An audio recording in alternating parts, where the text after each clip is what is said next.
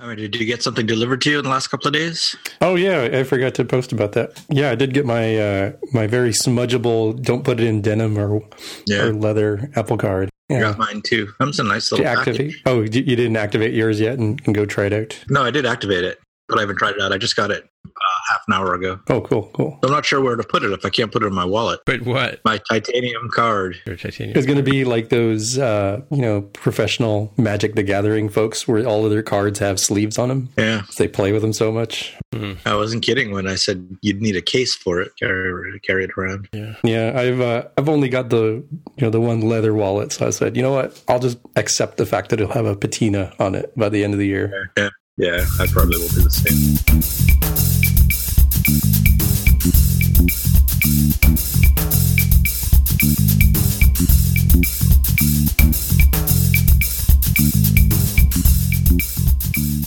So hey everybody, welcome to episode 263 of the More Than Just Code podcast. My name is Tim Mitra, and this week I am in Woodstock, New Brunswick, and I'm joined once again by Jaime Lopez Jr. in Seattle, Washington. How's it going? And we have Mark Rubin on the line from San Jose, California. Hello. Alrighty. So right off the bat, we have some fact check from last week. We have a couple actually, but this one is I mentioned we use hydro lines in our houses in Toronto or in Ontario. I said in Canada, but the truth is it's actually we call them hydro lines in Ontario, where we have hydroelectric generators that create most of our electricity, and our main utility is called hydro. So I don't know that the rest of Canada would call their house wiring necessarily hydro lines, right? So do we have an Ask MTJC this week, Jaime? We do. The first one is from Wardrip. It says, in response to the Evil Genius episode, when you were talking about the APR and how everyone got 17.99, I too got approved at 17.99 when signing up, but the wallet app now says 12.99%. Oh, interesting. Oh, nice. What is yours? Any update on your rates, guys? I did not look. Let me take a look. I'm checking mine now. I actually don't see the rate anywhere. It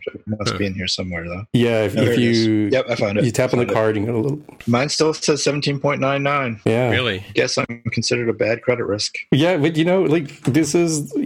there's building evidence that normal people, not just the Kanye Wests and the Taylor Swifts or whatever I said the last time. I had somebody... I don't think they gave me permission to state this, specifically who they were, because they did it through private means and not through the public internets.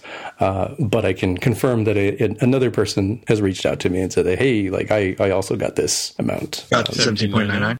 Sorry, the 12.9. Oh, the 12.99. Oh, really? And I was like, okay. Wow. And you're like a normal person, right? You're not like secretly a celebrity somewhere, right? Like, no, fully normal person. Wow. Interesting. Well, that's odd. I guess maybe it depends on what you purchase with it or something like that, right? Does it change over time, perhaps? It's like maybe I'm buying dodgy things, and they're like, yeah, that 17.99 is correct for this guy. Look at him. Right, yeah. Well, sketchy. I've only bought food so far, so I'm only at 17.99. My card is orange. Interesting. Well, we'll have to see. Well, you guys are the beta testers for it for the rest of the world, obviously, right? That's the lucky position you guys are in. Yeah, I still need to get around to connecting up a bank account so I can actually pay off the darn thing come September 30th. Oh, really? How would you pay it off when you get a debt in there? You apparently need to connect to a bank account to do that, which is unfortunate because I was sort of hoping that I would be able to use an altogether different card, which had its own rewards to pay off the Apple card. And they've already got my account set up to pay this. Smart for that. I'm like, why? It's just as good. It's just as good money. What do you care? You're not the one giving me the rewards. Well, I mean, you are, but none extra rewards, a double dip. Yeah, but the vendor has to pay for the vendor who's handling the purchase with the reward card has to pay a premium percentage for that reward, right? Did you not know that? Like 2% or whatever goes to they have to pay out to carry the rewards. I've gone to a lot of vendors who just hate rewards cards because the rate on them is much different, right? For the vendor, the person who's taking your money. Sure, that definitely makes sense. Yeah, well, I mean, how else are they going to give you the reward? They're not giving you free money, trust me. Oh no, it's definitely coming out somewhere for sure. So a colleague of mine wrote an article on LinkedIn. Another worker, somebody else at TD, and I was reading through it, and he was saying that the cashback goes into the Apple Cash system. Is that right? That's right. You get a little note every day or so. Oh, really? It will depend on how quickly the thing that you charge clears. So some vendors clear like immediately, and some put like a little hold for like a day or two. But I've got $12.36 sitting right now in my Apple Cash. Really? Wow. Yeah. So what can you do with that Apple Cash? Can you deposit that in a bank, or can you pay it back on your card? It's a good question. I never actually did connect a bank account to my Apple Cash card. So yeah, you can. I have an option for sending it back to my bank. Yeah. Yep. Let me see. There was another. He was talking about, the article he talked about was about a vendor, a competitor to Apple, Monzo. You guys know anything about Monzo card? Mm-hmm. It's a similar, and apparently this whole idea of these virtual credit systems that just are instantly created is not a new idea, according to him in this article. But he was saying that the question is whether the Apple Card would be a Monzo killer, is the name of his article in LinkedIn. So I don't know if you guys have any input on Monzo or any thoughts. Don't know Monzo, but it sounds like Venmo. It's actually kind of a lot like having been at Simple and stuff. Like, it is a very similar sort of setup.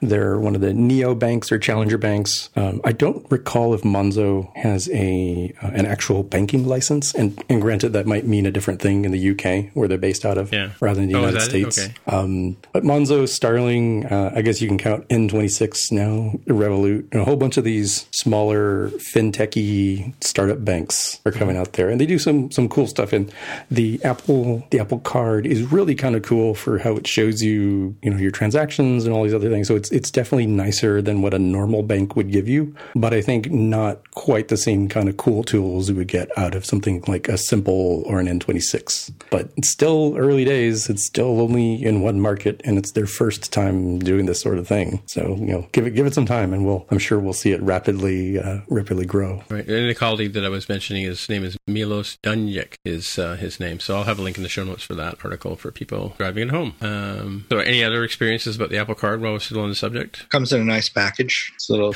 Oh, did you get your titanium card? Yeah, it just came to. Oh, you were off for a second when I was telling Tommy about it, but yeah, mine came today. In fact, just about 10 minutes before the show started, it came, and it's got it's exactly what you expect from Apple. It's a white little thing. It's a cardboard package. So it's not as big and bulky as the ones the hardware comes in, but it has a little Apple logo on the front and flips up, and there's your card sitting inside. And the interesting thing is, it says right on it, or on the package, it says activate your card, open wallet, and wallet app, and follow instructions. Now, I didn't do that, but I got a push notification from Apple about 5 minutes later saying, hey, your card arrived. You should activate it now. Tap here. So now, I'm wondering how they knew. Now, did they find out from the UPS thing that it got delivered, or are they, because the card was near my phone, did they detect it with the NFC rather? NFC, maybe. I wonder. Yeah, I'd hate to say, I hate to think that Apple's magic and all that kind of stuff, although I do think they are. But I get like Amazon notices like that all the time, and UPS and FedEx. I've had a bunch of things delivered in the last couple of weeks where I've asked them to give me a text message notification kind of thing, right? So I'm assuming that Apple must know when it's been signed for, as it were, right? Yeah. Or dropped off. Yeah. Like Amazon actually takes a picture of the box on my front stoop when they leave. Yeah, UPS does that too. Yeah, just to prove it was there, and they can prove it was there before the, what do you call them, the porch pirates show up, right? Yeah, cool. Yeah, I guess we'll have to get Apple Cash and all other kind of stuff around the world before we'll get to see these fabulous cards. You try rubbing it up against some leather just to see what happens, if sparks fly, or I've not tried that yet. or rub it against your jeans, maybe. I actually haven't taken it out of the package yet. Let me see. I actually have used mine because I got mine a day or two ago. Let me see. I keep it in my wallet. One sec. Let me pull this out. Does it have like a magnetic strip, or is it just a chip card? It's chip. Is there a signature spot on the back? I think there's a magnetic strip on the back. There's like I said, I haven't taken it out of it. the package. Yeah. Okay, I'm doing that now. All right. Yeah, because you need to swipe it nice. at some places, I'm sure. I don't notice any staining yet, but maybe it's so subtle that I wouldn't see it in the lighting that I'm in right now. Yeah. But maybe yes. It was a preemptive message they sent out to people. Well, I told Mark that I'm not going to buy a sleeve or a case. A sock. Or a prophylactic of some sort for this. So yeah. I've just accepted that there will be a nice patina, a leather-colored patina on mine eventually. You don't think Apple's going to make some, Apple Card socks for them? I think they are going to. Yeah. I don't think it's going to be called a sock. There will be. Yeah, well, that's what they called the iPod ones, right? Did they? Yeah, I forget. Yeah, it had those colored socks. Remember for a while when the iPods were getting all scratched up? Yeah, and that was the big third world problem for people. Oh no, I got a scratch on my iPod. All right, let's move on to our friends over over at Google with some follow-up. Yeah, this is news that came out when, I guess it was end of last week, so just after we recorded, that the official name has come out for the new version of Android. Android 10 is the official name for Android Q. So if you're very confused, if you don't know, for a very long time, Google has used dessert names for its Android stuff. So it's usually come out with like, oh, this is, M when it first gets released as a beta, and then the finalized release gets the actual name, which was Marshmallow, and then most recent one was Pie for P, and now they're going with just 10, and they are claiming like, well, this is for more international acceptability, and these desserts don't always translate really well into other languages. Like, how interesting that you waited until the damn near impossible Q to decide to become very interested in this international acceptance for your naming. But I don't believe that's the reason. Yeah, so I propose that we call it exclusively the Android X. Yes. And if it catches on, we're taking credit for it. We started it right now, right bump. Here. Yep. The bump. It is Android X. Yeah. Okay, Android X. Sure. Works for me. Yep. This article from The Verge that we'll have in the show notes for those of you driving at home has a really good, the second paragraph. It just goes all in with the alliteration on the letter Q for every sentence. And it reminded me a lot, and this is something we'll also have in the show notes, is the very famous V for Vendetta quote that goes all in on the letter V when Evie Hammond meets the eponymous V, vigilante. Man, I did not intend to use I was like, what's a better word than vigilante? I can't think of one that doesn't come with V, so it's a tough one. It's a tongue twister. If you try reading that out loud, it's tough. After a quarter of quiet, the quintessence of Android brand has quickly changed without oral, resolving a quandary of quitting the quixotic quest to pull a Q dessert out of the quiver. That's just the first sentence. Right. And for those who haven't seen the movie, it's voila, in view, a humble vaudevillian veteran cast vicariously as both a victim and villain by the vicissitudes of fate. This visage, no mere veneer vanity, is a vestige of vox populi, now vacant, vanished, and it goes well on beyond that. I'm not going to do the entire thing. Wow.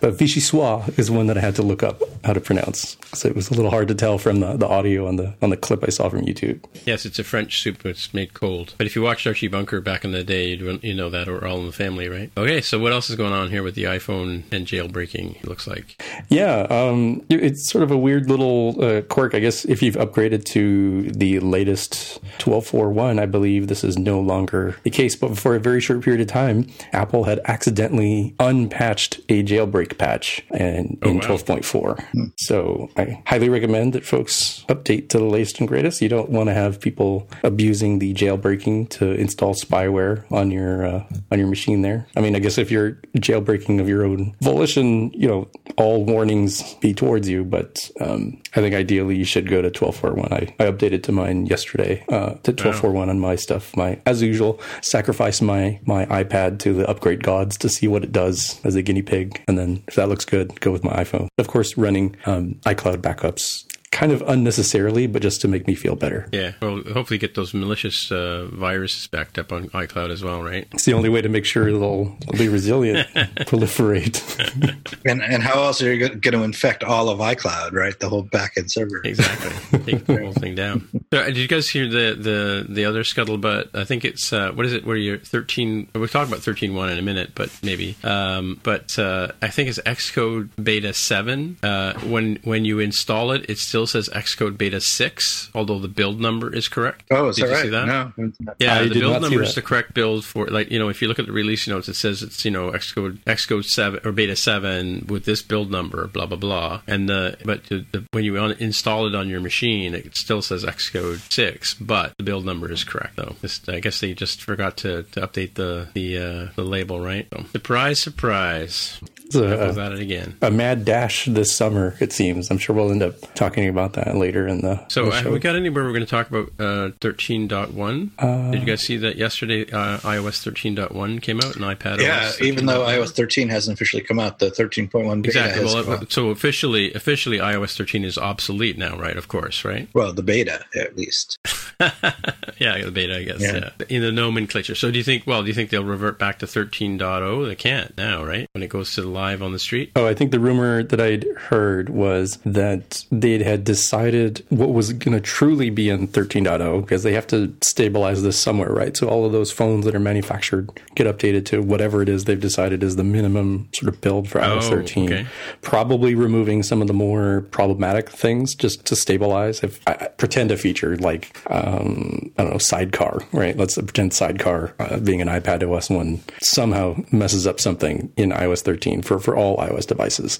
They might remove that out of the 13 build, get it out there, make sure the phones are out there, and then do a fast follow with 13.1 to add functionality that they talked about at WWDC. Oh, okay. And in a sense, it's not that different from actually the last several years, where even if they talked about stuff at WWDC, we didn't necessarily get it in the .0 release. Come September, they sort of spaced them out to the .1, the .2, the 3, and I think maybe the 4. I'd have to look back at the notes. And so it kind of becomes like WWDC is kind of a, here's the preview for this year sort of promise, and less so, here's what's coming in September. Wow. Yeah, there's been a few things. I don't know if I told you about my challenge last week, mixing the podcast. Look, this is another sidebar conversation about Apple's, ability to do things or not. So of course, as you know, I've got iOS 13, I've got Mac OS 13. Is that right? No. What are we on? Catalina. 15. No, right? 15. Catalina. I've got Mac OS Catalina. Let's call it that. But actually, before I was going to go, maybe they're going to come out with iOS Q instead of 13. Maybe. No. Just start. Maybe they should just start using desserts now instead of instead of deserts like the Mojave. Sure, they could start right over with the letter A. So when I went to mix the show this weekend, I brought my little travel Mac with me because it fits on the airplane better. And I went to open up the app or open up my Mac on the plane, and I realized, I hadn't installed Logic Pro on here yet, right? And so I got so when I landed, I went and found a wireless network, and I installed Logic Pro on the machine, and then I found out that Logic Pro is not compatible with iOS Catalina or Mac OS Catalina, so I can't even run Logic Pro, a product from Apple, on Apple's own software. It's like it's on their own thing. As we know, they're not the same group of people that write the OS and the applications, but it's comical that Logic Pro doesn't run. So in order to get the show out last week, I had to use that trick I talked about last week by creating an APFS volume, and then I had to download Mojave, install a Mojave partition, and put Logic Pro over there, and move the files for the show over to that just to do the editing. Right? Well, it is beta software. I mean, you're always taking that risk. It is true. Yes, that is true. But yeah, I was surprised. I mean, there's I looked on the support forums, and there's a whole bunch of people who are just pulling out their hair because they can't do their day job with this. For us, podcasting is a hobby, right? So it's not like end of the world if I can't get it edited, right? Anyway, so I guess we'll move on from the jailbreaking on to the next thing. Oh, so this is me. This is a follow-up item on Apple TV Plus. So a show called Dickinson, which I think is based on Emily Dickinson, is premiering at the Tribeca TV Festival on September 14th, ahead of the Apple TV Plus service coming up. So I think there's a couple of reasons why. Obviously, they want to get these shows out in front of the reviewers. It's not uncommon to have shows shown before they actually are published to the public for review purposes, but also I guess test out the quality of the shows and get some reaction from people. And obviously, they want to enter them into the various film festivals around the globe in order to win accolades, right? So it's interesting that this film is coming out. I don't know if the article says anything other than what I just said. I saw the trailer, and it looks like it's the anachronistic style of storytelling. So period piece roughly, but it seems more a little bit loose, a little bit fast and loose, kind of like okay. I mean, this is a more ridiculous example, but if you remember that movie, is it Abraham Lincoln versus the vampires or versus the werewolves? I forget what it was. Yeah. Roughly kind of sort of biographical, and then just goes well off into we just made stuff up here. Yeah, like Sense and Sensibility and Zombies or something like that. Sense and Sensibility and Sea Monsters. That's right, or Pride and Prejudice and Zombies. Oh, okay. Yeah. something like that. We'll fact check that one for next week. Yeah, and I know some certain fruit enthusiast folks, their heads must have exploded when you said Charles Dickinson as opposed to Charles Dickens. Well, I'll edit that out. A Christmas Carol and Oliver Twist, the non-magician David Copperfield. But sometimes you'll hear Dickinsonian, which is why when they talk about the style of writing or style of work, right? So Dickinsonian, as in relating to Emily Dickinson, as opposed to Dickensian, which is related to Charles Dickens. Dickensian's Dickinson. Sorry, different spelling. Again, lots of heads exploding on this episode. Sorry, folks. Yeah. Hey Siri, when is the next movie on? Oh crap! Now here goes my watch. So goes everybody else's. Here are 3 movies playing at theaters, but they're a bit far from you. I don't have information on movie popularity, though. Thanks, Siri. You're that far out there that it's like, yo, I don't know if you should go to these places. Well, you know what? It's actually, the 3 movies that's listed are just on the other side of town. Like, it's like a 5-minute drive from here. So I don't know why she said there's no movie. I went and saw Good Boys yesterday. By the way, the trailer was really good. Movie, not so much. All right. Oh, interesting. Save your money, folks. Far be it for me to go well off into the more than just code weeds, but my cousin said he'd laughed at it harder than he'd laughed at anything in years. Really? Wow. Yeah, okay. So, it was funny, but the trailer was the red trailer, the restricted one, was way better than the actual movie itself. It kind of I mean, it's a coming of age story. I guess it's kind of interesting, but yeah, and there were some funny bits in it, but yeah, I don't know if it. How old is your cousin? He's my age, so I'm kind of wondering if I need to see this myself, since I'm not going to proclaim it to be a great movie or even a good movie, but my cousin and I tend to have very similar tastes, so I will probably personally like this movie, even if I can't endorse it necessarily for everybody else. Well, it's a bowl of popcorn movie for sure. My review of it is, if I was on an airplane and I started watching this movie, I would change to another movie.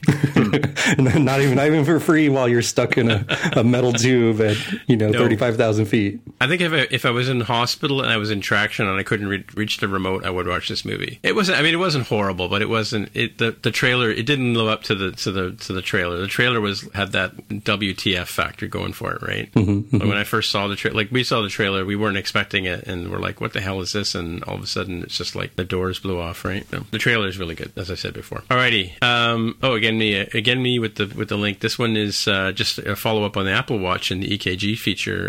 Apparently, it did in fact save a woman's life, because she had some heart troubles going into purchasing the watch. Her husband heard about the EKG feature and got her one of the watches, and it turned out that she does have that atribular fibrillation. Is that right? I think it's atrial fibrillation, but I have to look it up. Atrial fibrillation, yeah. She actually had that, and it turned out that when she went back in, it ran a couple of times. She found out that this was the case, and then she went in, and apparently they're claiming the watch saved her life. So good on the Apple folk for doing that. Yeah, I kind of wonder if they'll have any sort of new health sensor for the presumed Apple Watch 5. Alrighty. So you got something here about Apple apologizing for something once. Yeah, I put this in the follow-up because I wasn't sure. I could have sworn we'd actually talked about this, but similar to the brouhaha that happened with every voice assistant out there, that it turns out that, every one of these records, both intentional and unintentional voice recordings. Everybody in the industry,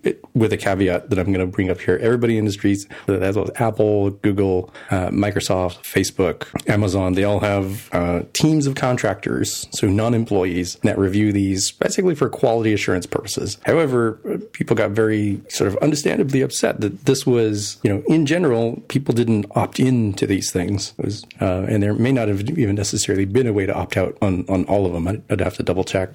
And in Apple's case in particular, I think sort of rightfully so, they got more heat and punishment for it, because they're pretty much the only one who are actively promoting the privacy and what does the billboard say? What's on your iPhone stays on your iPhone, which was demonstrably not true in this situation. So they paused the grading system for a bit, and now they've come out and said, all right, so here are the things we're going to do. In a future update, it's going to be opt-in to help Siri improve. They're not going to retain the audio recordings anymore. They're going to use computer-generated transcripts to help Siri improve, and only Apple employees will be allowed to listen to audio samples. So they are not going to be using contractors contractors. I think in Apple's case, these were like, I don't know if this article says. Another article I'd read said it was like 300 contractors over in Ireland. So they're without a contract job at the moment, I assume. And that's unfortunate, but it does kind of make sense that you would, if you were going to do this sort of thing at all, you would want to have it be with your own people and not,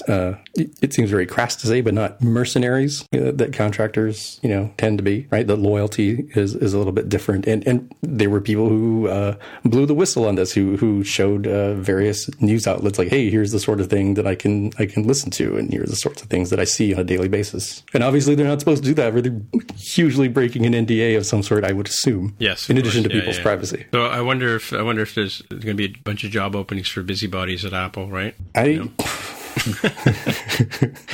don't know, because like I know that they're probably, the most salacious stuff in the article is like, like sometimes it's like, people having sex or people committing crimes of some sort, like drug deals. And like, I'm going to assume that's a very small segment of what comes up there, right? But as they state here, each of those contractors would be listening to up to 1,000 recordings a day. And I'm sure most of those are intentional, like, hey, Siri, please, tell me the nearest coffee shop or something. But then there are other times where it just sort of triggers in the background, sometimes because it hears something on the TV, which could be a command, or something that somebody slurred that it decided was close enough to a command to trigger. And now you've got this recording in the background there. And I think very soon, they won't have that, and you'll be able to opt out, or I should say you will be able to opt in because it will be opted out by default. Yeah. Did we talk? I don't know if we talked about it about 6 months ago about Facebook had an issue where it was a contracting company that was being paid to review content on their site. Yep. And there were like people committing suicide, things like that these people had to watch and decide whether or not it was suitable for Facebook, and without any sort of support for their mental health after watching these things. Did we talk about that? Yeah. And like the worst things, right? Like murder, suicides, child pornography, that sort of thing. Yeah. I think when you had the link, it was like some contracting firm in like Phoenix, Arizona, I want to say. Sounds real familiar. All right. So let's move on to the main features of the podcast today. What do you got for us, Jaime? Yeah, this one is one that I will start and then sort of wink and nod my head towards Mark's direction to see what does this all really mean? Because I read words, and the big words are Global Foundries has filed lawsuits against TSMC, that's the Taiwan Semiconductor Manufacturing Company, in the United States and Germany over alleged infringement of some patents. This would have huge ramifications, which include Apple, AMD, NVIDIA, MediaTek, and many others. And this article from, Tom's Hardware has a whole list of patents that they're English words, but they don't mean anything to my my untaught eyes. Like semiconductor? Yeah, okay. Yeah, it sounds like, I'm guessing the secret sauce that goes into doing semiconductor things, but I can't speak intelligently to those. So I leave it to you, Mark. So I don't think this is that big of a deal. Certainly, TSMC is the top foundry in the world, and Global Foundries is probably the number 3, possibly the number 2. I'm not sure, but probably number 3. And I think this is just standard business. I mean, they do this every once in a while. Part of the reason and we've talked about this before, is like a big part of the reason why companies have large patent portfolios is not so much that they can go after another company like is happening here, but more so as protection against someone coming after them. So it's kind of a game of bounty hunters. Yeah. Well, or other companies, right? What's probably going to happen here is TSMC will say, okay, yes, we acknowledge that we unintentionally violated some of your patents, but you know what? Look at all these patents we have, Global Foundries, and look how you're violating all of these too. And then they'll say, okay. And then they'll come to some kind of a deal, and whoever was more blatant will end up paying the other guy some money or something like that, and it'll all go away. They're certainly not going to prevent Apple from shipping products.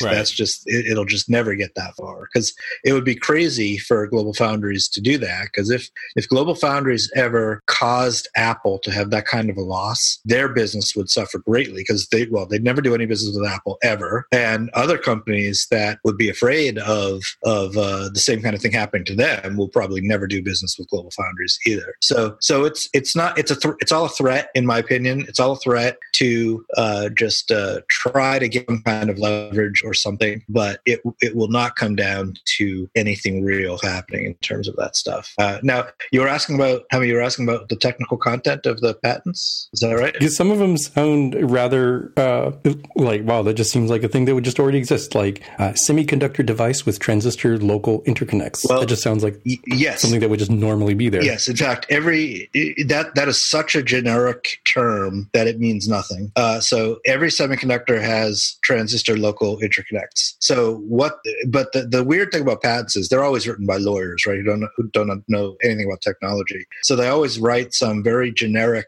broad topic because they're also trying to cover as much as they possibly can. And because if the more that the patent covers, the more is protected, and the better the patent is. So the vaguer they make it, the more it will potentially cover. So they kind of at this point, if somebody were going to cover transistor local or patent transistor local interconnects, they would have had to have done it about 50 years ago, and probably someone did. But there's probably been 1,000 patents since then on some tiny little tweak on local interconnects, and that's what these patents are. Because if you look at it, there's the first two in the list, or the second and third in the list, have exactly the same title, right? And it's very similar people, so it's probably a very, very small tweak on some things. I'm wondering if I know any of these people. I'm looking at the names. No, I don't know the names offhand. But so introduction of metal impurity to change work function of conductive electrodes. Well, everybody does that in some sort. So yeah, so it's but the details of the one particular thing they're talking about is what they're patenting. It's not the very broad topic. They can't protect the very broad topic. Yeah, I was kind of wondering about that because one of these is bits. The very first one, bit cell with double patterned metal layer structures, and I thought, well, if it was triple or quadruple, or granted, I say this without an understanding what the pattern is. I assume it has to do with the like PCB layouts or something, or maybe circuit layouts, but it's unclear to me. No, what it means is they're patenting a particular bit cell with double patterned metal layer structures, which is different than all the other bit cells with double patterned metal layer structures. But this is just the way that the lawyers phrase the title. Kind of silly. Right. So you can't lay claim to bit cell with N patterned metal layer structures to cover everybody going forward? Well, they try regardless of how many patterns. They try to do stuff like that. But like I said, they try to make it as vague and as broad as possible. So you think this is ending up end up being like the Apple and Qualcomm fight of not too long ago? Oh, it'll be less than that, I think. Much less than that. Not a showstopper. Nope. All right. Nope. It's normal cost of business, it sounds like. Yeah.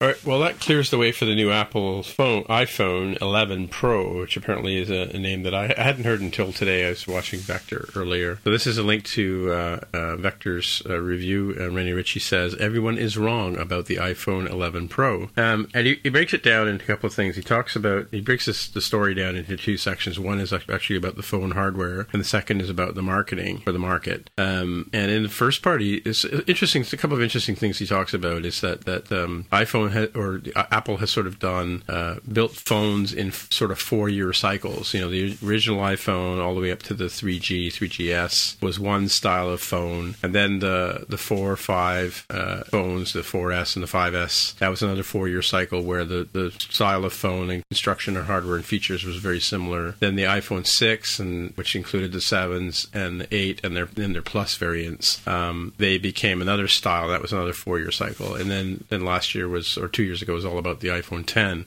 And so we're still in that. If you use that theory, we're still we're at the end of the 4-year cycle, or is very it close to it. Right? 4-year or 3-year? 4-year, because if you just from what you just said, so if you took the first iPhone, then there was the 3G and the 3GS. Well, the 3G, 3GS. That was 3 years, right? Then there was the 4, the 5, and the 5S. Yeah, you'll have to watch his video. I remember specifically he said 4-year cycle. Okay. Because remember after the 5S, it was the 6, the 7, and the 8. Well, he kind of groups them together. He kind of groups the phones together in terms of the style of the phone and the chipset and that kind of stuff, right? Mm-hmm. So, when he gets into the marketing part, he talks about how Apple kind of made a mistake on the pricing of things. But it's interesting because he talks about the sort of the 3-camera phone that's coming out and the supposed way that it's going to be in a triangle formation, and how it's going to add more to their capabilities in terms of taking photos, and that other companies like I think it was Samsung and begins with an N. I think Nokia. I can't remember the name of it. Nokia. Nokia? No, Nokia. Yeah. No, it's somebody else that has an Android style phone that manufacturer begins with and and how they're putting their in single lines. Oh, there's one where it's almost like a daisy, like a circular. I think that might have been Nokia with a circular array of cameras, right? So and sort of defending the position of that, but and also about his idea that I don't know if it's his idea, but all the rumors. I hadn't heard this one before about the fact that it's going to have the Pro nomenclature because we've got the the MacBook, the MacBook Air, and the Mac Pro, then we've got the iPad, the iPad Air, and now the iPad Pro, right? So that's where he's not he, but that's where the theory of the Pro name is coming from. So what's a pro user of a phone? Is that like an Instagram influencer or something like that? Or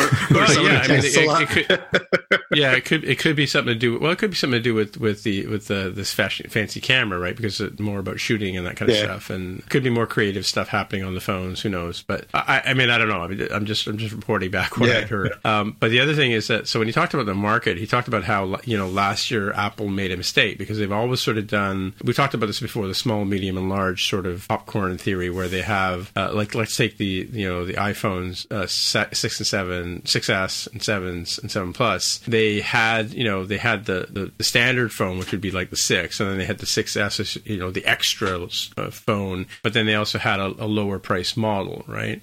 Because they were carrying forward the last iteration of the phone, and not counting the what's the one that's the small phone that they discontinued last year, the S something, SE, yeah, that's it, yeah. So he said that last year they kind of flubbed because the standard phone, they always make the standard phone and then they make everything a little bit better in the more exclusive one, but last year they made the iPhone XS the sort of standard at $1,000, right? And that kind of pushed the market up. And then if you wanted to compromise, you could go down to the iPhone XR. So in the previous iterations, the most popular phone was the phone in the middle, and people didn't feel like they were compromising by going to a less expensive phone, or if they felt like they were getting more if they went to the larger size phone, right? They were getting, like in the case of the 7 series, they were getting a better camera in the 7 Plus, right? But last year, and it turned out that it kind of backfired on Apple because the market being saturated and everything like that. People actually chose to go with the iPhone XR, like it became the most popular phone, right? Even though it was, technically looks the same, but it's got like it's got the LED screen as opposed to OLED screen. Doesn't have the fancy camera features. It has some of them, right? I think it shares chipsets like the A12 chip, I believe, right? The neural processor chips. And yeah, I literally watched the movie like an hour before I started recording, so that's kind of what I picked up from his piece. It's a really interesting piece on why he thinks that everybody's going to come out and they're going to dump on the new phone, saying it's not worth upgrading from the iPhone XS, and maybe it's not, but because it would have been if the iPhone XR was, or the style of phone that the XR was the standard phone, and everything else would like a premium. Right, but what about all those people who last year said it wasn't worth upgrading from the 10 to the XS or the XR, and all those people have had their phone for 2 years, so now it's time to upgrade to the XS or the 11. Possibly to the 11 Pro, yeah. Well, that's what I mean. Like they felt that they were compromising by going to the XR, which even though it's still technically in some cases a better phone, right? So he was sort of saying that people want. He had a way of saying it, which is interesting. It's kind of like they want to get more. They want to get more for more, not less for less. I mean, I guess I can't repeat what he said, but he had an interesting way of saying it. I think for me, watch the video. It's about positioning, right? So you would want a positive thing of like, this is the primary thing, and you can get better, right? The more expensive thing is better. Instead, last year it was sort of positioned as, this is the thing you should get, and this is the thing that's worse. Mm-hmm. If you're broke and don't have money, you can get this thing that's worse. And I think it's really just which angle are you positioning it from? And I think they seem to have positioned the iPhone XR as an inferior choice, rather than this is the basic choice, but the better choice is the XS or the XS Max. And I think as silly as like a Pro name sounds, like it totally works for like MacBook, right? You have Air and Pro, or regular MacBook and Pro, and you can kind of say, my needs are not that much, so I'll get the regular. But if I really want to go all out or have very specific needs, I'll get the Pro. Other than the Instagram influencer that Mark mentions here, I can't imagine a whole lot of what a Pro phone would really mean. But at the very least, least it's sensible from here's the basic model. And then if you want the, the full meal deal, you get this better phone, the Pro phone. So it kind of makes sense from that perspective, even if the name is a little silly. Right. So I just pasted in the written our version of the audio. You can scan through that. Yeah, I'm going to read out what he said here. Last year, though, with the $1,000 iPhone XS poised to become the new normal, Apple tried undercutting it again, this time with a just as colorful but differently compromised iPhone XR. Okay, and I see what he's saying. So the first set was 3 years, but then they moved to a 4-year after that. That's what he was saying. Okay, yeah. I forgot there was a 4S. How funny. That was my first iPhone, and I remember getting into the whole controversy stuff, or getting sort of baptized in Apple controversy, because everybody was expecting it to be the iPhone 5, right? And 4S was like, wait, what? What do you mean it's not the 5? But they did that with the 3GS 2 years before. I was fairly new to the Apple community, so I didn't really have a clue like why everybody was so concerned about certain that it had to be the 5. And then it just set up for another year where the iPhone 5 was like, oh my God, it's not the 5th phone. How could it be the iPhone 5? Yeah, by the way, I found the part I was talking about here where I got his expression incorrectly, but he was saying that people like to feel that things fit their budget, not that they're fitting in the budget things, right? That they're getting stuff for less, not that they're getting less stuff, right? He said that it's a nuance that matters, right? Like getting a Note 10 feels better than getting a Note 10e, but not the 10, whatever their plus is, right? Yeah, right. So Jaime, the controversy I think was, now that I think back, was the first phone was just the iPhone. The second one was the 3G. But that wasn't the third one. That was the second one. So the next year they had the 3GS, and people were thinking, oh, that's just a temporary thing to get the numbers in line with the model of the phone. So the next one was the 4. That was actually the fourth one. So it would have made sense if they had chosen to go in that direction to have the next year's one be 5, because it was the 5th one. But they went the other way and made it the 4S. Yeah, so last year we were in an S year again because of the 10S, right? Yes, last year was an S year. Yeah. It can definitely cause some nuttiness. I think we've mentioned on the show before that the Xbox line of gaming consoles, the numbering makes no sense, and it's purely so they could get their number to line up with Sony's, right? So their Xbox was competing against the PlayStation 2. The PlayStation 3 came out. They said, well, we can't be Xbox 2 because people are going to think it's not as good as that one. So let's call it 360. Yeah, 360. How about that? Xbox 360. And then they made it more confusing with making the successor Xbox One, which makes no sense because it confuses you as to like, do you mean the first Xbox or do you mean this new one? And it coming back to what we'd said earlier about Android 10 or Android X, I'm surprised that it's not Android 13, just skipping numbers as long as they're going numbers anyways to try to make it seem like it's the equivalent of iOS 13. So one question is, assuming that the next phone is the iPhone 11, will it be written as the numeral 11 or will it be written as XI? And, like Super Bowl style? Yeah. Well, continuing after the Roman numeral for 10, which is an X. And if they do that, they could also will people call it the iPhone XI or will they call it the 11 finally? Right. People still call it the X, by the way. I know they did. That's why not just call it the iPhone Q again? There's a letter freely available to everybody, right? Yeah. And it won't confuse people at all, except for our QA people.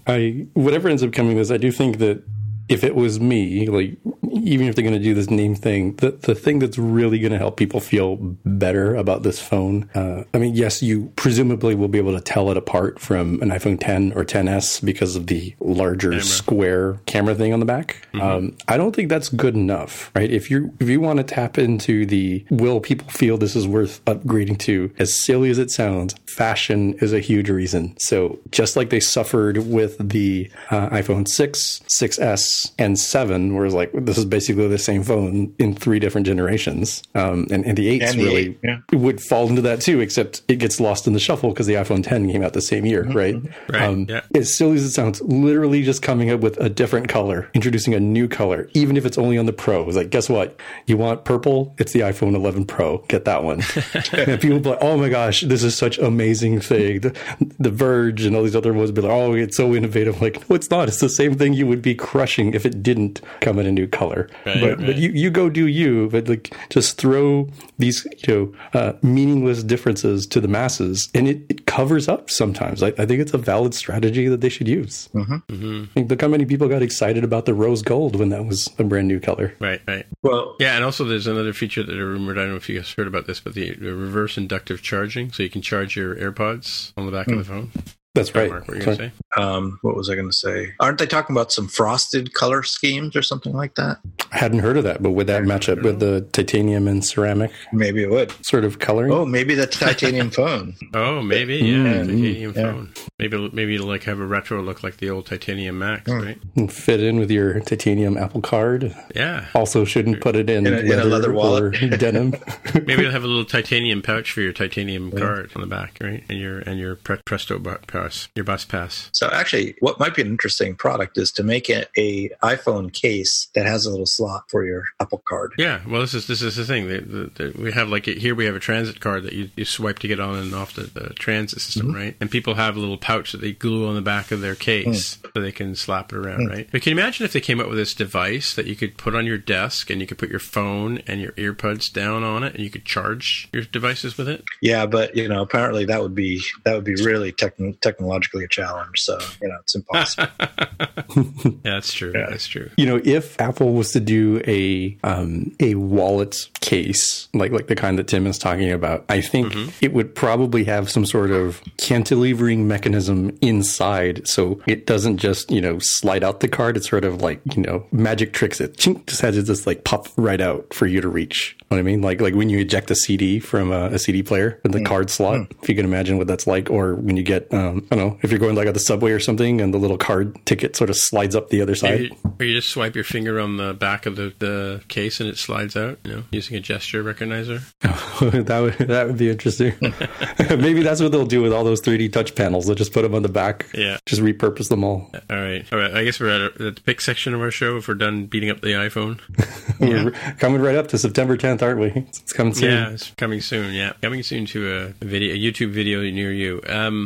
So I just have a couple quick picks here for my pick. One is something I've been kind of interested in, and I started playing around with it a few times on my devices. Is this new voice control because I've got iOS 13 installed on my iPhone, I can actually turn on voice control. I have it on the accessibility menu, so I can triple click my side button and invoke a menu that I can select it, and then I can speak to my phone about show the grid, and I can say tap on grid 3 and do that, all that kind of stuff. But what Christina IO here has, or Christina Fox has an article here about adopting voice control in your apps, I think, right? So she goes through here how to turn things on and stuff like that, but how to use accessibility labels. Essentially, you get it out of the box for free. If you properly use accessibility labels in your app, you can have people speak commands to your app. But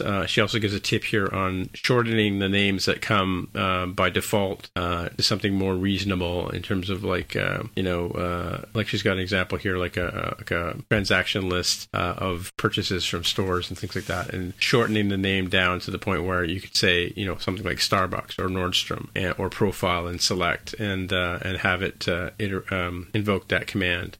Interesting article, quick little read, doesn't take long to read through it. But yeah, I stumbled across that on Twitter the other day, and which had a little animated GIF of using the voice control stuff, and I thought it was pretty cool, so people could have a look at this thing. And I think in iOS 13 there's a new thing called accessibility user input labels, which is designed specific for this. Okay, I see. So I was not getting it at first, as I was confusing voiceover and voice control. So voiceover is the older thing where presumably if you're visually impaired, you can have it use that to navigate, so it reads out what are the elements, and you're still tapping or sliding and doing other gestures to select and actually manipulate elements. It looks like that was what they had for their app, but when you use voice control, which is the one where you're looking, so not visually impaired, you're looking, I guess, tactily impaired. You can see the phone, but you're not necessarily able to maneuver your hands very well. The unfortunate thing is the very wordy, like, transaction, the Home Depot of negative $39.89 from might be good for a voice-over user in terms of being descriptive because they can't see it. But for somebody who wants to use a voice control, they can't activate that thing unless they literally say transaction, the Home Depot of negative $39.89 from. So this is an alternative that can have it just say Starbucks or Nordstrom. And then since the person can see, oh, Starbucks, the second one, number 2, and it shows little numbers. I see. Okay. That's actually pretty cool. I completely misunderstood what this was about when I saw the title. Yeah, it's kind of fun. I actually have a relative who is going to be in a position where she's not going to be able to, physically touch the phone in a number of years, or her Mac for that matter, and to be able to say to the screen, like basically you say show grid, and what it does is it puts a grid on your screen of like 9 or 12 boxes, and then you can tell it to focus in or zoom in on grid number 3, kind of like in Blade Runner where he's scanning the photo and he's telling the computer to zoom in and zoom out on the picture. It's that same sort of idea. They did demonstrate this at WWDC, where you can basically say, you can basically get to the point where you're looking, or you've got your screen focused on a button, and you can say tap the button, and that kind of thing. So it's actually quite cool. I've like I said, I've played with it a few times when I just needed to do that. Even if you're working in an environment where you, like, maybe you're a mechanic and your hands are all covered with oil, and you can't flip the page on your iPad as you're looking at the manual to fix the car or whatever, right? So you could use voiceover in that kind of situation. Or for cookbooks where you don't want, if you're cooking, you don't want to touch the exactly, yeah, touch the phone. Yeah. Or unless you're like a Blade Runner and you're examining a photo and you want to zoom in on a particular area, right? So, yeah, nice. That's kind of a cool tool. My next pick here is again from our friends over at NS Hipster, just a piece about the identifiable protocol, which has been added recently, and it's similar to interesting there. I set my Mac here, by the way, to automatically switch to dark mode at night, and it's, the NS Hipster website obviously has got recognizers in it to know that I'm running dark mode, which is cool. Anyway, so Swift 5.1 added identifiable protocol, similar to it's similar to Equatable in a sense, but it's more about when you want to have an element or a property that you can refer to by, say, an ID, for instance, right? It's a way of building in that kind of logic into your thing. It's currently, I don't know if it has a whole lot of functionality with it right now, because he says in the article here, like, why bother conforming it to identifiable? But I'm sure Greg would be able to tell me exactly why it was important, but because he loves to play around in the standard library and figure all this stuff out. But he's not here, so I have to rely on you guys. But it's just an interesting read here on again, identifiable, hashable. Yeah, it's a useful thing. Again, it's something it's really added as kind of just a convenience thing, because you could always do it yourself. I mean, you could always just assign some unique property to every object and use that as the identifier for the object. In fact, people do that all the time, especially with stuff like, when you're accessing a database, you always have like a primary key, which is the identifier, and that is independent from the content that's held by that thing. And so that's kind of one of his main points, is that identifiability is different than equality, because often, or sometimes it is, sometimes it isn't. That's kind of another of his points, is sometimes you want to know whether, for all intents and purposes, is this object equal to this other object? And for all intents and purposes, I mean, do they have all the same values? So they could be, in theory, they could be swapped one for the other, and you'd be fine. But sometimes you don't want that. Sometimes you want the object to have a unique identity, unique existence, and maybe that's because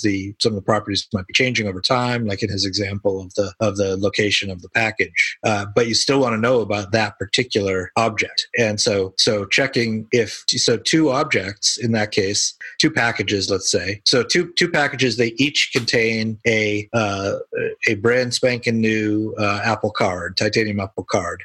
Well, they look exactly identical. They weigh the same. They're the same color package. All the properties, forgetting for the moment about the name printed on the card inside, but let's not worry about that. But for all intents and purposes, they would, if they would be equatable, they would be equal, because all of their properties are the same, but they are actually different, because one belongs to Jaime and one belongs to me. So you'd have that unique identifier that prevents that. Yeah, that's a good example, because I know that for a fact that when Macs ship from China, for instance, they don't put your Mac on a plane and fly it over here. They put your your Mac onto, or the Mac you ordered onto a skid with 20 or 30 other Macs, with a whole bunch of skids, which all of them get put onto a plane and sent over to Texas or whatever, and then they're split out, and then they go on their various routes until finally they end up, for me, in Mississauga, where the courier picks it up and puts it on his truck and brings it to my house. But for a while there, it's one of many identical, like as you said, equatable objects that exist in this one delivery, right? Mm-hmm. Yeah, interesting. It's another handy little convenience, like I said, to have something for people to consider. I like the fact that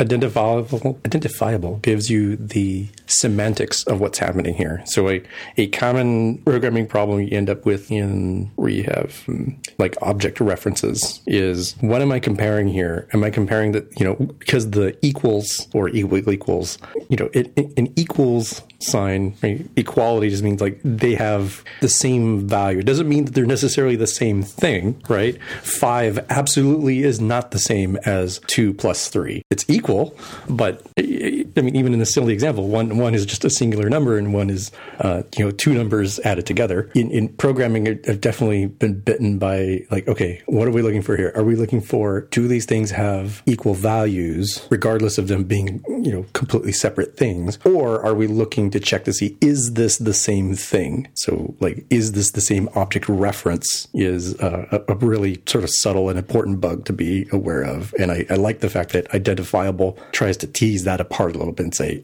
I'm actually trying to see if this is the same literal thing, not does this have the same values that equatable gives you. It sounds weird, but I think if you think about it, at least for me, it makes it easier to think of it in the mathematics form to see, what are we talking about when we say this? Makes it a little bit easier to tease apart the differences. Cool. All right. So you have a pick, Jaime? I do. It's a tweet storm from Sean Heber, who creates Twitterific. And it's all about him trying to chase down these sporadic or seemingly sporadic core data crash reports. And it's a pretty good little read. And it turns out that he said, I found this weird determination reason. Let me go Google what this is. Because normally he thought, if it's crashing in core data, like you're not going to get a termination reason. That's just not what you're going to get, right? It's like, obviously the reason was it crashed. There's no sort of reason stated there. But he found some that did have reasons, and he said, what is this? And after chasing things down on the interwebs, he realized that what was happening was that his app was getting closed while it was doing some sort of work. In this case, a network download and then trying to process things into core data. And it just ran out of time to finish what it was doing. And iOS, just full on killed his app. And it appeared as if it was going wrong in core data. And as it turns out, it was actually his incorrectly placed task markers. So the background task was being marked as done before it was actually truly done. And so he spent some time reworking this. And I think sort of the nail on the head is this very final tweet that says, so there you have it. Another exciting tale of me doing things wrong for years. Remember, kids, I'm a professional. Exactly. So I feel a little better running into some of my bugs that have been living out there if somebody for such a well-known and well-loved app like Twitterific can also have very similar, very human kind of problems. So I guess that's it for another week. Jaime, if people want to get in touch with you, how will they do that? I'm on Twitter as @DevWithAHair. All right. Mark, if people want to get in touch with you? Mark R. at smepsoft.com. Right. As I say every week, my name is Tim Mitra, TIMMITRA. On the Twitter machine is where you'll find me. And so until next time, we'll say bye-bye. Bye. Bye. Goodbye. If you want to find out more about the podcast or see the episode show notes, visit the More Than Just Code website at mtjc.fm. You can get in touch with us on the website or follow us on Twitter at mtjc_podcast. If you have feedback or questions, send us a tweet with the hashtag AskMTJC. If you like the show, please consider recommending us to a friend, writing a review on iTunes, or pledging any amount at patreon.com/mtjc. You can find details on how to help us out on our website at mtjc.fm/sponsor us. Thanks for listening, and we'll see you next time.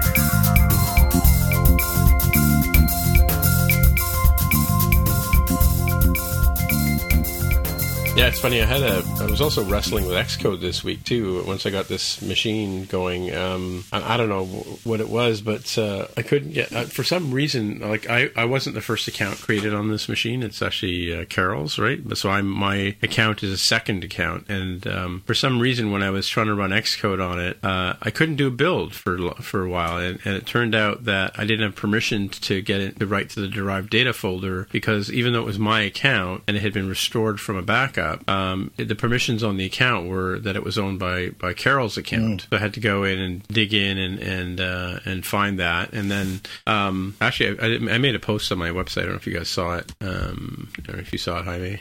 I did not. So let me get. So I figured that out. Got the derived data thing figured out, and then I ran into the next problem I ran into. Let me just fold. Then I couldn't get the simulators. I couldn't even launch a simulator. So I just tried. Okay, let me try launching the simulator. Maybe it's trying to find the wrong one or something like that. Like I've been running Xcode 11 beta on here for a while, right? But this is running Xcode 10.2.1, and so I found it that I didn't own the devices folder inside of the core simulator directory. So I had to change that. The error I was getting there was that temp couldn't be removed because you don't have permission to access it, right? The TMP folder. I guess every time it does a build to the same simulator, it empties out the temporary directories and all that kind of stuff, right? But because they were owned by Carol's user, they wouldn't let that happen. But the ultimate one that really got me was this command compile asset catalog failed with a non-zero exit code, which is a really cool one. But and googling around, I found that other people had this situation, but nobody had a real good solution for it. And it turned out to be the same thing. It was again, I didn't have the Xcode directory inside of my library/developer/Xcode. I didn't own that either, right? So I had to change the permissions on that one, and then once I did that, I was able to build and run. But so I've got to the point where I actually can do a build. But it was very strange because you're opening up an existing project that runs on another machine. You've pulled it down from GitHub, you've updated all your CocoaPods, and it should just work, right? And to have all this weirdness happen all of a sudden, which is just kind of weird, right? So, and I'm still running an Xcode. So I don't know. I mean, I would have thought when you bring Xcode over and it does its install thing, it would set up the directories correctly, right? But for some reason, they were owned by the wrong user. So weird, eh? Yeah, that's something a little weirdly unexpected, and I wonder if it'll be easier or worse with the newer sorts of setups that they're going with. This region is for the system and it's not touchable, and this area is for users, and that's do whatever. Well, yeah, you want. that could be part of it too, because again, this machine is running. I'm running Catalina on this machine, and you're right. I have the read-only directory or read-only partition for the OS, and then I have the other partition for the software. And maybe Xcode 10, even 10.2.1, isn't quite compatible with the machine, because the problem I was talking about earlier with the Logic Pro was also permission based. I don't have permission to even open a file. Let's say, right? And there was no. And because I couldn't open a file, I couldn't even open Logic Pro wouldn't even fully launch, right? So yeah, similar kind of. And the other problem I'm having too is, and apparently it's a bug in Xcode 10 that hasn't been fixed yet, and it's that every once in a while I'll work for a while, and then I'll go to do a commit, and I'll want to do when you bring up the commit in Xcode and it shows you the comparison between the old version and the new version, so you can see what you changed. It won't load the right hand side to show you what the old version looked like, and it says that something like the helper application isn't available, and the only solution for me there is to quit Xcode and relaunch it. And once I do that, then I can do the commit. It's very strange. So I've been using SourceTree to commit stuff as well, but you guys haven't run across any weirdness like that with Xcode, right? Well, I had a different weird thing with Xcode today on two different machines, both running Xcode 10. All of a sudden, at the same time, within minutes of each other, they wouldn't recognize a phone plugged in. Yeah, oh, really. And you'd plug in, unplug, and you'd get the beep, but Xcode would say no phones plugged in. If you opened iTunes, it would recognize it there, but just not in Xcode. And in both cases, just quitting Xcode and relaunching it fixed it. But it was weird that this happened on two machines at exactly the same time. So two different users, two different phones, kind of thing. Yep. Wow. Yeah. Well, I do know that with phones, they do call Apple, like they do contact Apple. So maybe there's some sort of weirdness going on. Yeah, but I've had a lot of problems with like I've been trying to use that new over the network thing when I build to my devices, and very often I find I have to plug the phone in and then trust it for some reason. It's always wanting to trust. I don't. That's part that gets me is I all this sort of two-factor authentication and trusting here and trust this device, don't trust that device. Doesn't matter how many times I hit trust on a device, it doesn't really trust it. Like the next time I go to plug it in or whatever. It thinks you're not a very trustworthy guy, Tim. I guess, and it's all this weird Canadian stuff we're doing, right? All this questionable practice, right? So I don't know, just trials and tribulations, right? So and I've never actually been foolish enough to put beta on my phone, but I'm totally regretting it on this one. The sad part about it is I've always read that you've been able to go back. Like I should have been able to wipe my phone and go back to iOS 12, but I can't. Every time I wipe one of the devices I've upgraded, it wants to stick with iOS 13 or Catalina and that kind of stuff, right? So fortunately I had a spare USB stick here with me, so I could make an installer because once I downloaded Mojave earlier, I was talking about earlier, I couldn't run it because it's not compatible with Catalina, right? So even though I was going to install it on a new partition that I'd made, right? I couldn't run the app, so I made a bootable USB from the installer, and then was able to boot from the USB and then stick it onto the new partition, right? So lots of challenges. Yeah, it's amazing that I'm still dealing with Unix kind of problems on Mac after all these many years, right? Well, it is a Unix machine. Underneath the covers, still at the basis. Yeah. Anyway, so what else is happening with you guys? So I saw Government Mule last night. Government Mule, it's a band. You don't know Government Mule, Tim? Yeah. No, I don't know the Government Mule. Yeah, they're kind of a spin-off from the Allman Brothers, in some sense. Oh, really? Okay. Yeah, it's Warren Haynes, who is the guitarist sort of in the last phase of Allman Brothers before they finally acted in. And it's really good. I mean, he's an amazing guitarist, and they do a pretty wide variety of stuff. I mean, it's basically Southern blues style, but there's a lot of jazz and a lot of just other influences all mixed in. The bass player, often sounds like a heavy metal bass player with the guitarist playing the Southern blues over it. But it works. It works really well, actually. Yeah, they're good. I recommend seeing them. Take them around. Interesting. I'm going to go see The Who on Tuesday coming up. Yeah, that was the concert that got canceled because the Raptors went on their playoff tear, right? Okay. So it's I actually had 2 tickets, and then my son was going to go with me. Jonathan's on his bucket list too, but he can't get away. So I sold my ticket and bought a better ticket. Nice. Sold the pair I had and bought a better one. So I get the Who off my bucket list, right? So but I'm not too thrilled about the fact that they bring in an orchestra with them. I find that whenever bands bring orchestras with them, it kind of dulls down the show. I don't know. I guess they need to do it to keep fresh and things like that. Yeah, I guess. I find that whenever you have a local unionized orchestras, the shows get shorter. Because they have to put the cellos to bed at a certain time, I guess. Yeah. And maybe they get paid by the hour. Yeah, I don't know. I don't know what it is, but we have all the. You probably have the same thing in the States. Concerts have to end by 11, otherwise the band has to pay $1 gazillion extra. Depends on the venue. Well, then you also hear about people like Bruce Springsteen who'll just play for forever and just pay whatever they want, right? Yeah. So that's interesting to get them off the bucket list. I'm trying to think of who I went and saw recently. What did I do the other day that was can't remember. Something happened. Well, I jumped on a plane and flew to New Brunswick. Maybe that's what I'm thinking about. Well, this week's adventure for me is going to the UK actually tomorrow morning, so I need to go pack. Right, cool. But so I'll be out on the 4th next week. So we're going to miss you next week? Yeah, because they're like 8 hours from Pacific, so they're like 5 hours from Eastern. So I'm not sure. It would have to be like really late for me. I think. I don't think it would be early for me.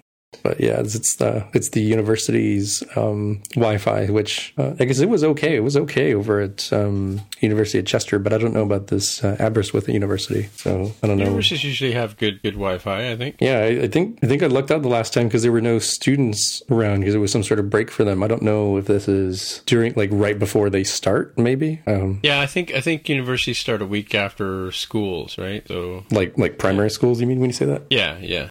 So I think aren't your schools going back to school? Aren't primaries going back to school after Labor Day, typically? Labor Day? Yeah, I think so. Yeah.